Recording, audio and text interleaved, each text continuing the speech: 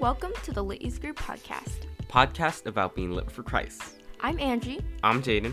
And today is a very special bonus episode. In this episode, Pastor Shelton, our youth pastor, interviewed our lead pastor, Pastor Todd Rigney. So without further ado, enjoy the episode.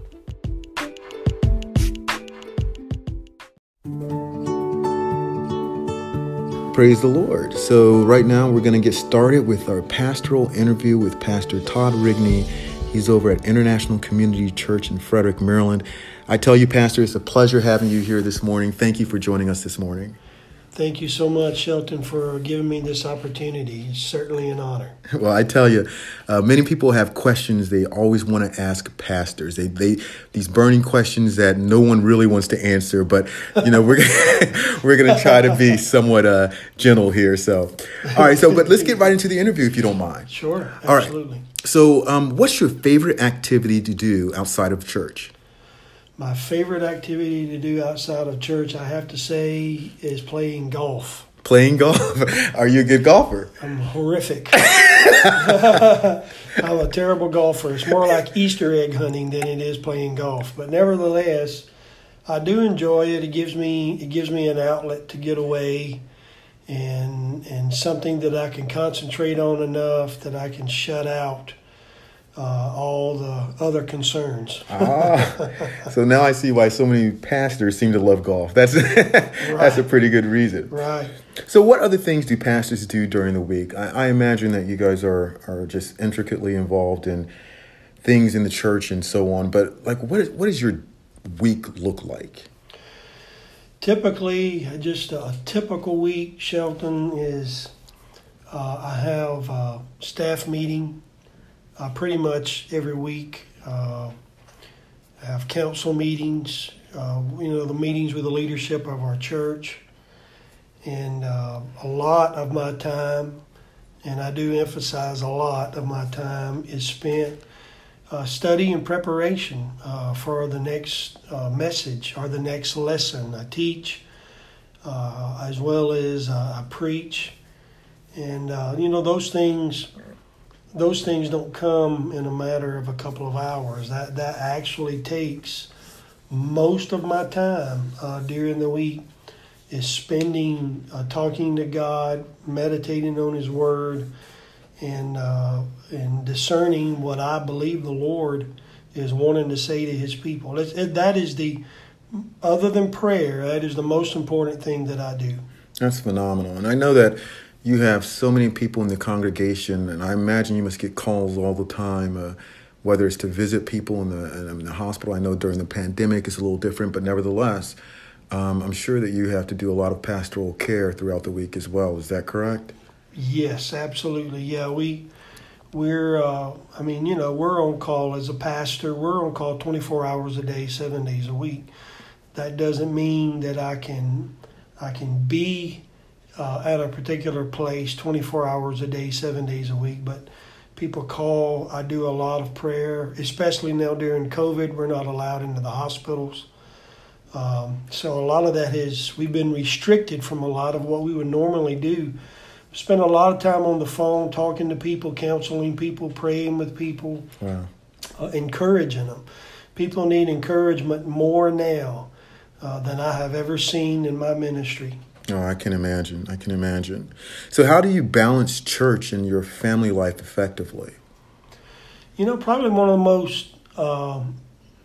the most, I guess you'd say, productive and profitable things that I've been taught outside, of Bible, of course, is how to put everything on my calendar. And what I mean by that is my professional time is scheduled on my calendar, and my personal and private time is also scheduled on my calendar. That's the only way that I can truly prioritize myself adequately, because I wish I could sit here and tell you that I'm one of those guys who can keep everything prioritized correctly all the time and keep everything balanced the way it needs to be, but I'm not. I have to have a calendar, a schedule, something to keep me on track, or else I'll lose my way, just like anybody else would. That's a lesson learned for all of us men out there. Maybe we should start putting things on our calendar, even planning out time for our families. I think that's great. This question may be a little bit more personal, but do you regret any of the ministry moves you've made in your lifetime? Yeah, that's a good one, and I have to say yes. For the most part, by far for the most part, our ministry experience has been very positive. It's been very, very, very blessed in a lot of ways. We've been very blessed by the Lord in so many ways. But there's one instance early on, thankfully, I can say it was early on in our ministry, that we were given an opportunity to go to a church. I won't say the name of the church, but it was a very good position, especially just starting out in ministry, and had all the benefits that anybody could ever want, especially in one of their first positions. And,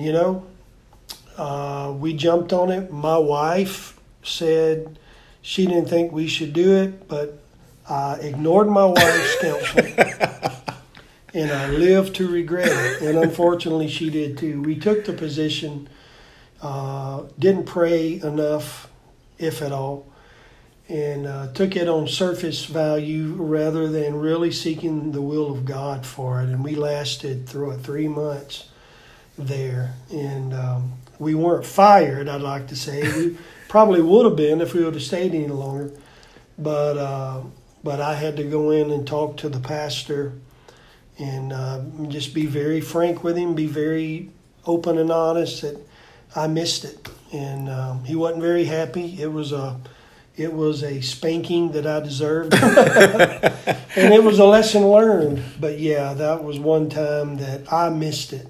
My wife didn't, I did, and it was a mess. But God delivered us anyway, thankfully. That's one of the things I love about you, is that you are not afraid to let people know that, hey, sometimes I've made mistakes, but it's okay, because we all do. We all make mistakes. We all do. Thank you. Thank you so much for sharing that. So what's been your biggest joy in ministry? And that's a hard question. It really is, because there are so many things that I thoroughly enjoy. I'm one who I can honestly, sincerely say, regardless of the size of church that I've pastored, we've pastored churches of all different sizes in several different locations over the years. But pastoring is something that I've thoroughly enjoyed doing, and it's something that I sincerely consider it an honor and a privilege to be able to have that opportunity to do. But it's hard to answer that question because there's so many things that I enjoy doing. But I have to say the most enjoyable thing of all, and honestly, is, believe it or not, is studying and preparing to preach. Because over the years, putting that time, I've learned it is truly an investment. Not just putting that time in to have a sermon to preach, although we're all tempted to do that as pastors because of the time constraints that we have, based on how busy the week is. However, but honestly, being able to meditate on the Word of God, study the Word of God through different methods of study and meditation, is learning more about who God is. And there's something about that truly opens up an avenue to where God reveals himself. Yes. He reveals himself in a way that I don't believe I otherwise would have had the privilege of experiencing, just through studying and meditating on the Word of God. For me personally, and it's a hard one, I'd have to say that's number one. That's awesome. That's awesome. So let me ask you this question. Knowing what you know now, what would you say to yourself when you first started ministry? I would say hang in there. As much as I've always loved pastoring, it definitely has not always been easy. We've gone through some real intense storms. in the church, in our family, which I don't want to get too personal right now. We don't have that much time, first of all. But nevertheless, on several fronts, we've experienced some real storms, some real challenges. And I would say hang in there, keep pressing on. It's worth it all. Reminds me of that scripture, the race is not given to the swift nor to the strong. All right, so what's your strategy for consistent Bible reading and prayer? It sounds like this is something that you're regularly doing each week, but what's your strategy? How do you plan that out? The only way that I can do it consistently, because of the wide range of demands that is on a pastor. Something different is coming up all the time. And honestly, when we walk into this office day after day, we honestly, sincerely do not know what's awaiting us when we get here. But what I do, again, is I schedule it on my calendar. And I block, it's called block scheduling. I block time out on my calendar to study, to read the Word, to pray. If I don't do that, it'll get away from me. I mean, believe me, the devil will make sure it'll get away from me if you don't block time it on your calendar and make it a priority. Phenomenal. So, what one book, other than the Bible, has most influenced you in your life? Man, I tell you, that is truly a good question.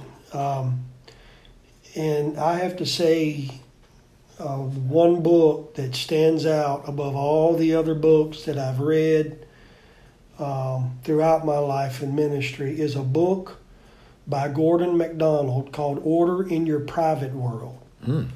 That book, for me, now you may read that book and say, well, what was the big deal? To me personally, probably because of where I was as a young man, still trying to figure things out, even though I'm still trying to figure them out today.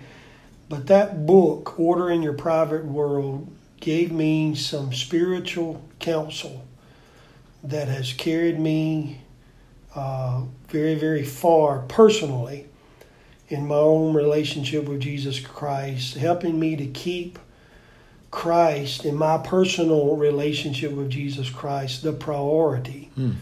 And that, to me, that was a phenomenal book that God truly used to change my life in a very significant way. Wow. All right, you guys have heard it here. Order in Your Private World. I want to run out. I want to run out and get that copy right now. It's worth it. All right. So let's get a little bit lighter here. But what do pastors usually talk about when they get together? Anything but church. That's a great answer. Football, baseball, basketball, Yeah, we, guys, hey, and then pastors are not always guys. I'm not saying that, but a lot of the pastors I hang around are guys. And, we're like any other guy, we don't want to really talk about our feelings a whole lot. We'll share the latest jokes, that we can actually share in the pulpit. Clean, of course. Clean, sanctified, of course. And, just what guys talk about. That's great. That's pretty much what we do. We love to talk about sports usually. All right. Now, let's go a little deeper again. But what's the hardest part about pastoral ministry? The hardest part, and that's varied, that has changed over the years because there's some seasons that the hardest part was different. But I would say the most difficult season that I have gone through personally was one of isolation. When you're a pastor, it's a little different now because, we work in the office together. We have staff members to be around and talk to and joke with. And boy, I enjoy that more than I can say. But when you're pastoring out there and you don't have any staff around you, it gets lonely, deeply lonely. And I'm not saying as far as, I've got my wife, of course, my spouse, But when it comes to just having friends, it can be a challenge. Sure. When you're the pastor. Everybody looks at you differently. They act differently when you come around. They talk differently when you come around. And I guess they should. But nevertheless, I would say isolation has been over the years one of my biggest challenges, personally speaking. Oh, thank you for sharing that. All right, so what can church members do to encourage their pastors? Affirm him over and over and over and over again. I mean, he needs affirmation. Your pastor deals with a lot of negative stuff. I don't know if I can't say that we're as extreme as such as a police officer is, where they're in the line of work where they see only the negative side, the bad side of people. Selfless, yeah. Yeah. I mean, that's not the case for a pastor. We see both sides. But honestly, sincerely, affirmation is very important. Letting him know, hey, I'm praying for you. I have confidence in you. You're doing a good job. That means more than what people can know, more than anything else. Yeah, I can imagine. I know that some churches have pastor appreciation, but that's like maybe once a year or twice a year tops, and so I'm sure throughout the year it would be nice just to hear people come up to you and just let you know a nice message or you're doing a great job. I mean, seldom do you probably hear somebody say, "Hey, you're doing a great job as a pastor," huh? Right. Yeah. I mean, now you hear it. I'm not going to say you never hear it.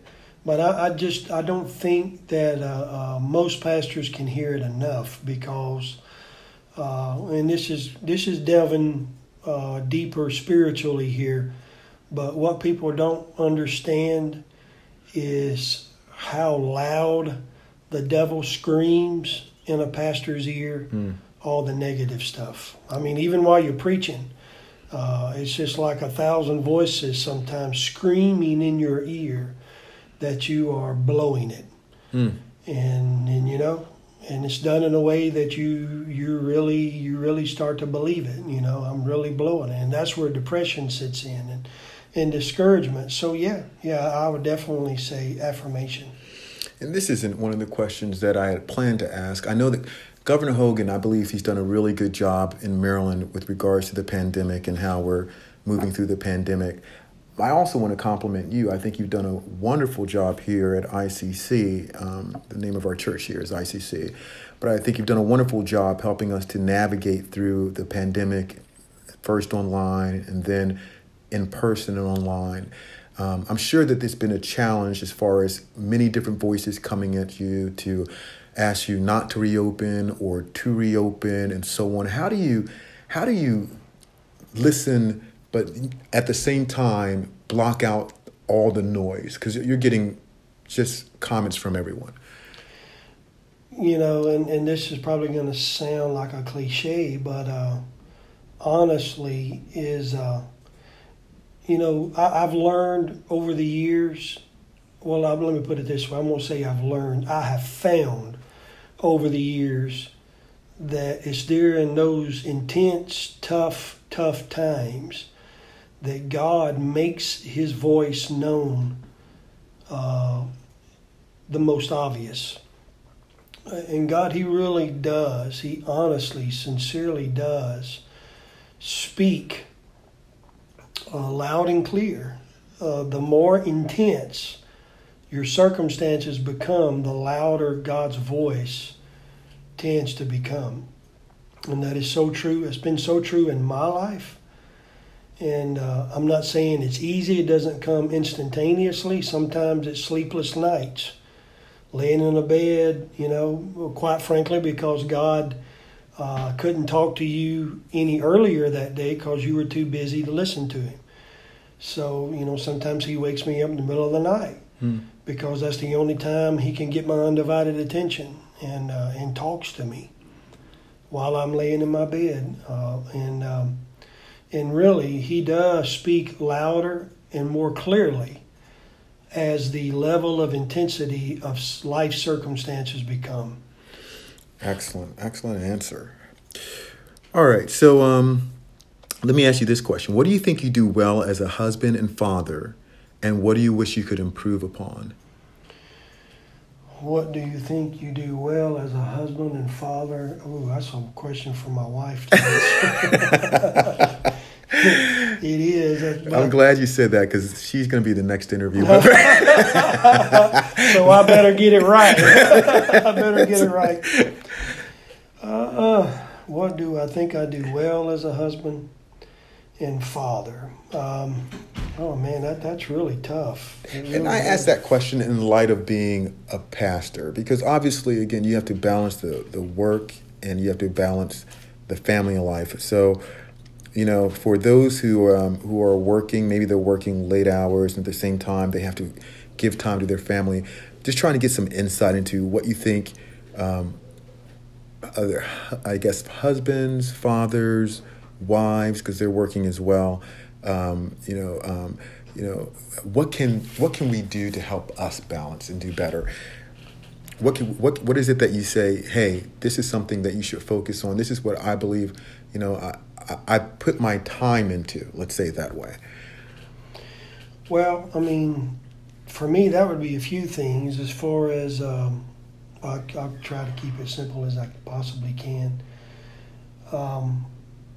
Again, truly, spending time personally and privately with the Lord is huge. It's a big deal. Number one. Number two, demonstrate unconditional love toward your spouse, toward your kids. I actually heard this on another interview, which I wasn't a part of. I heard a minister being interviewed, and he was asked the question, how do you demonstrate, your support and love for your children? He says, I tell them every day two things. I love you, and I'm proud of you. And I try to communicate that to my children every day, if at all possible. And that doesn't mean that I'm proud of everything that they do, because there's some days I'm not too proud of what they did, or I'm not too proud of what decisions that they've made. But you know what? I'm not proud of everything that I do. I'm not proud of every decision that I make. Right. I'm not proud of the way I handle everything that comes across my plate. But nevertheless, it's not that you're proud of everything that they do, but you love them and you are proud of them. I would say those are keys. I love that. Not every person out there has had a parent figure that has affirmed to them or said words like, I'm proud of you, or I love you. People talk about generational curses or where a father doesn't affirm their daughter or son, and then that child does not, as they grow up, affirm their children and so on. What do you think? What do you think about generational curses? Can those generational curses be stopped? Can we change the way things have been for someone in that situation? Definitely can make a difference, by all means. Now, Romans 3:23 says, "For all have sinned and come short of the glory of God." So we're all born into a curse, the curse of sin. However, Christ came to make a difference. He died on the cross in order to reverse the curse. And I believe that, yes, we can definitely make a difference in our own children's lives, our spouse's life, as well as anybody that God places in our path, by giving them words of affirmation, encourage, appreciate, and affirm. Three things that we should do for everybody, because everybody needs it. And I've learned that because I have had the privilege and the honor of ministering to a wide variety of people in a wide variety of geographical locations, as a matter of fact, rural locations as well as urban locations. And what I have found common denominator is that you get out of people what you expect out of people. If you expect the worst, guess what? You're going to get the worst. But if you expect the best, and you really, in other words, what I'm saying by that is if they really believe that you believe in them, they're going to give you their best. I like that. And I like that. That has been, for me, that has been a very consistent, I guess you'd say, rule of thumb that I have found to be very true in dealing with a lot of different people from a lot of different backgrounds and a lot of different geographical locations. And I like what you said. When I asked what you do well as a husband and father, the first thing you said is you spend time with God and you pray. And at first I thought maybe he's going off. He didn't quite understand the question. But then I realized that is exactly what you do in order to be or to do well as a husband and a father. I think that's amazing that you brought that up. I guess that's more of a comment than a question.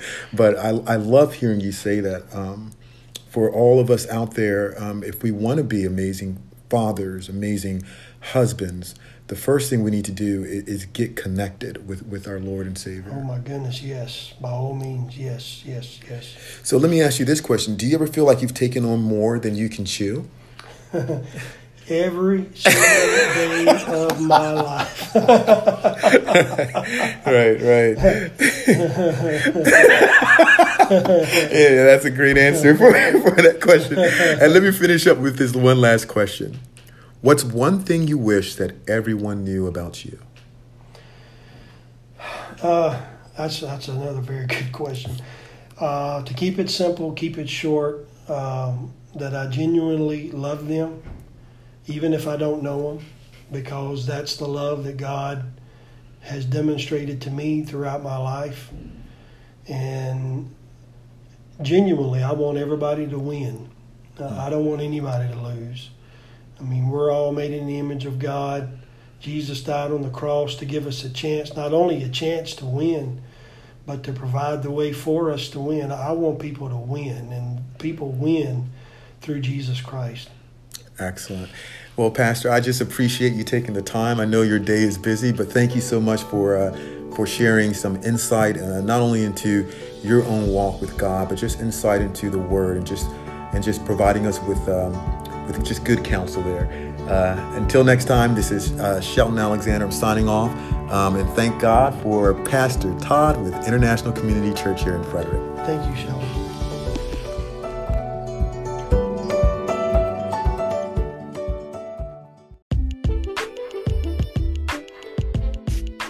Thank you for listening to this week's episode of the Lit Youth Group Podcast. We hope you enjoyed this bonus episode. Don't forget to follow us on all of our socials down in the podcast description. And as always, Don't forget to love, inspire, transform.